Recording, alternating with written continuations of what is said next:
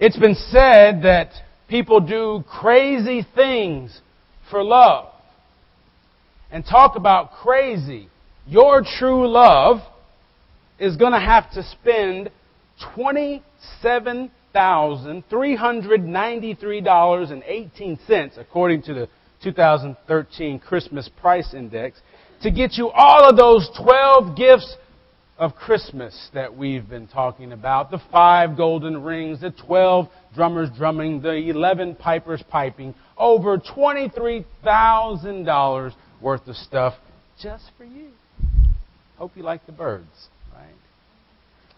And when we think about gifts like that, we think about Christmas time and giving gifts, we know that there are some gifts that we get and we think, that was a nice gift. And then there's some gifts that we get and we think, it's the thought that counts. Did you get a few of those? Yeah, every year we get some of those. Every year also, I think, we have the opportunity as the church to consider just how meaningful Christmas is for us. Because you know this, the world around us has already begun to move on. Right? They're looking forward to New Year's, or they're getting ready for the next holiday. But as a church, we have the 12 days of Christmas to reflect and to thank God. Not just for the Christ child, but for the presence of God in our lives. We have this time in the church to be able to focus our minds on the manger that we talk about and that we see so much leading up to Christmas. But as we look and look and look into the manger, we realize that we don't always see that little baby, meek and mild. Rather, what we begin to see as we focus more on the purpose of Emmanuel, as we think more about what God was trying to do for us, we see not just a baby, but we see a cross.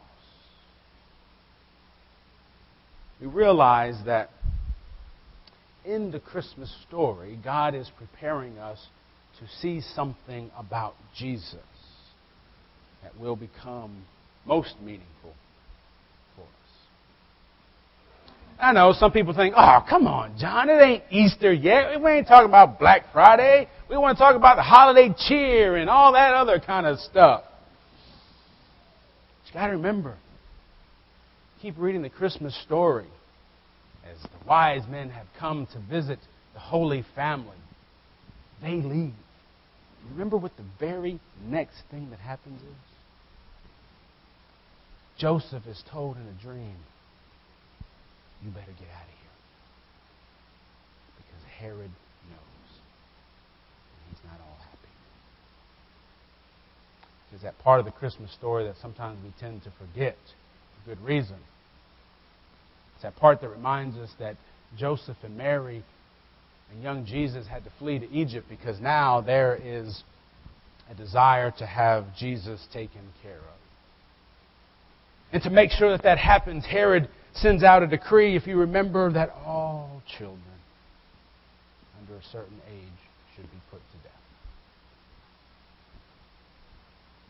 Nothing jolly or joyous about that. But it's our story. And in some ways, I suppose it is a fitting story because what we realize and what Hebrews, I think, is trying to remind us is that God saw that it was fitting. That the perfecter, the pioneer of our salvation should suffer. And ever since he was that small, he's had the threat of suffering.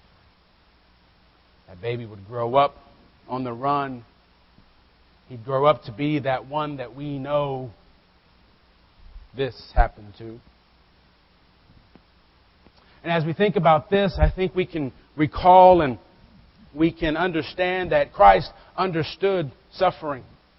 It wasn't just something that we look back on later and think, yeah, Jesus loves me, this I know, but Jesus understands us because all the pain that we know about this world, Christ knows it as well.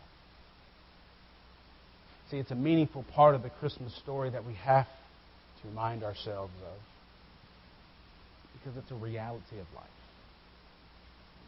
There's no perfect Christmas image in Matthew or Luke. In fact, again, after those 3 wise men come, reality sets in. And now we're on the run. The reality of the suffering, the reality of the brutality, the reality of the evil of the world is upon the Holy Family. And now they have to learn to live with it. And I think that's something we understand as well. That there is plenty of this life that we want to be holly and jolly, that we want to so much to be merry. And indeed there are good things joyful in this world, but there is hurt as well. There is pain and there is suffering. And somewhere along the line, the church thought, you know what? Oh, man, we need to keep that stuff on the outside, and I'll pray for you. But when we come here, this has to be a place, get all nice and pretty, and we talk only about the good things. But friends, the reality of life is that there's a lot more out there than just the good things.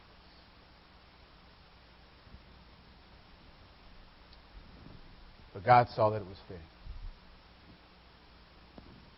Because God knew what we would have to endure. God knew the kinds of things that we would have to endure, that we would have to face. God knew of our pain. God knew of circumstances. God knew of illness. God knew of betrayal. God knew of everything. Evil. And for some reason, this was God's answer. And as we focus on the life of Christ, we remember that in that stable was given to us life. Because Hebrews seems to understand that quite often we have this fear of death. We have this fear of this world, and while we don't always name it that way, if you look at the way we live our lives, if you look at the things we dedicate ourselves to, quite often they stem out of a fear of death. But God came to show us that there is nothing to fear. That even in our sufferings, that even in our heartaches, even in the evilness of the world that we may find ourselves in, there can be life. And I know that kind of sounds like something we're supposed to talk about at Easter, but friends, that is our faith. That in that manger is life. That in the Christ child we see God flesh.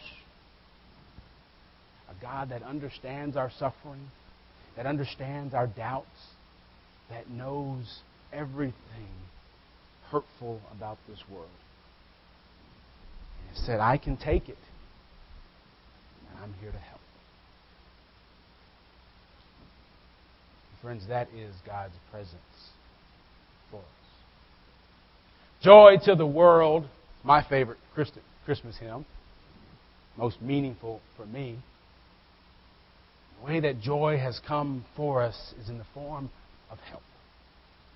To help us see that the trappings and that the hurt of this world is not the final story. That there is life to be had. And we can have it in the name of the one who was given to us. And that, friends, makes for a very Merry Christmas. Let's pray.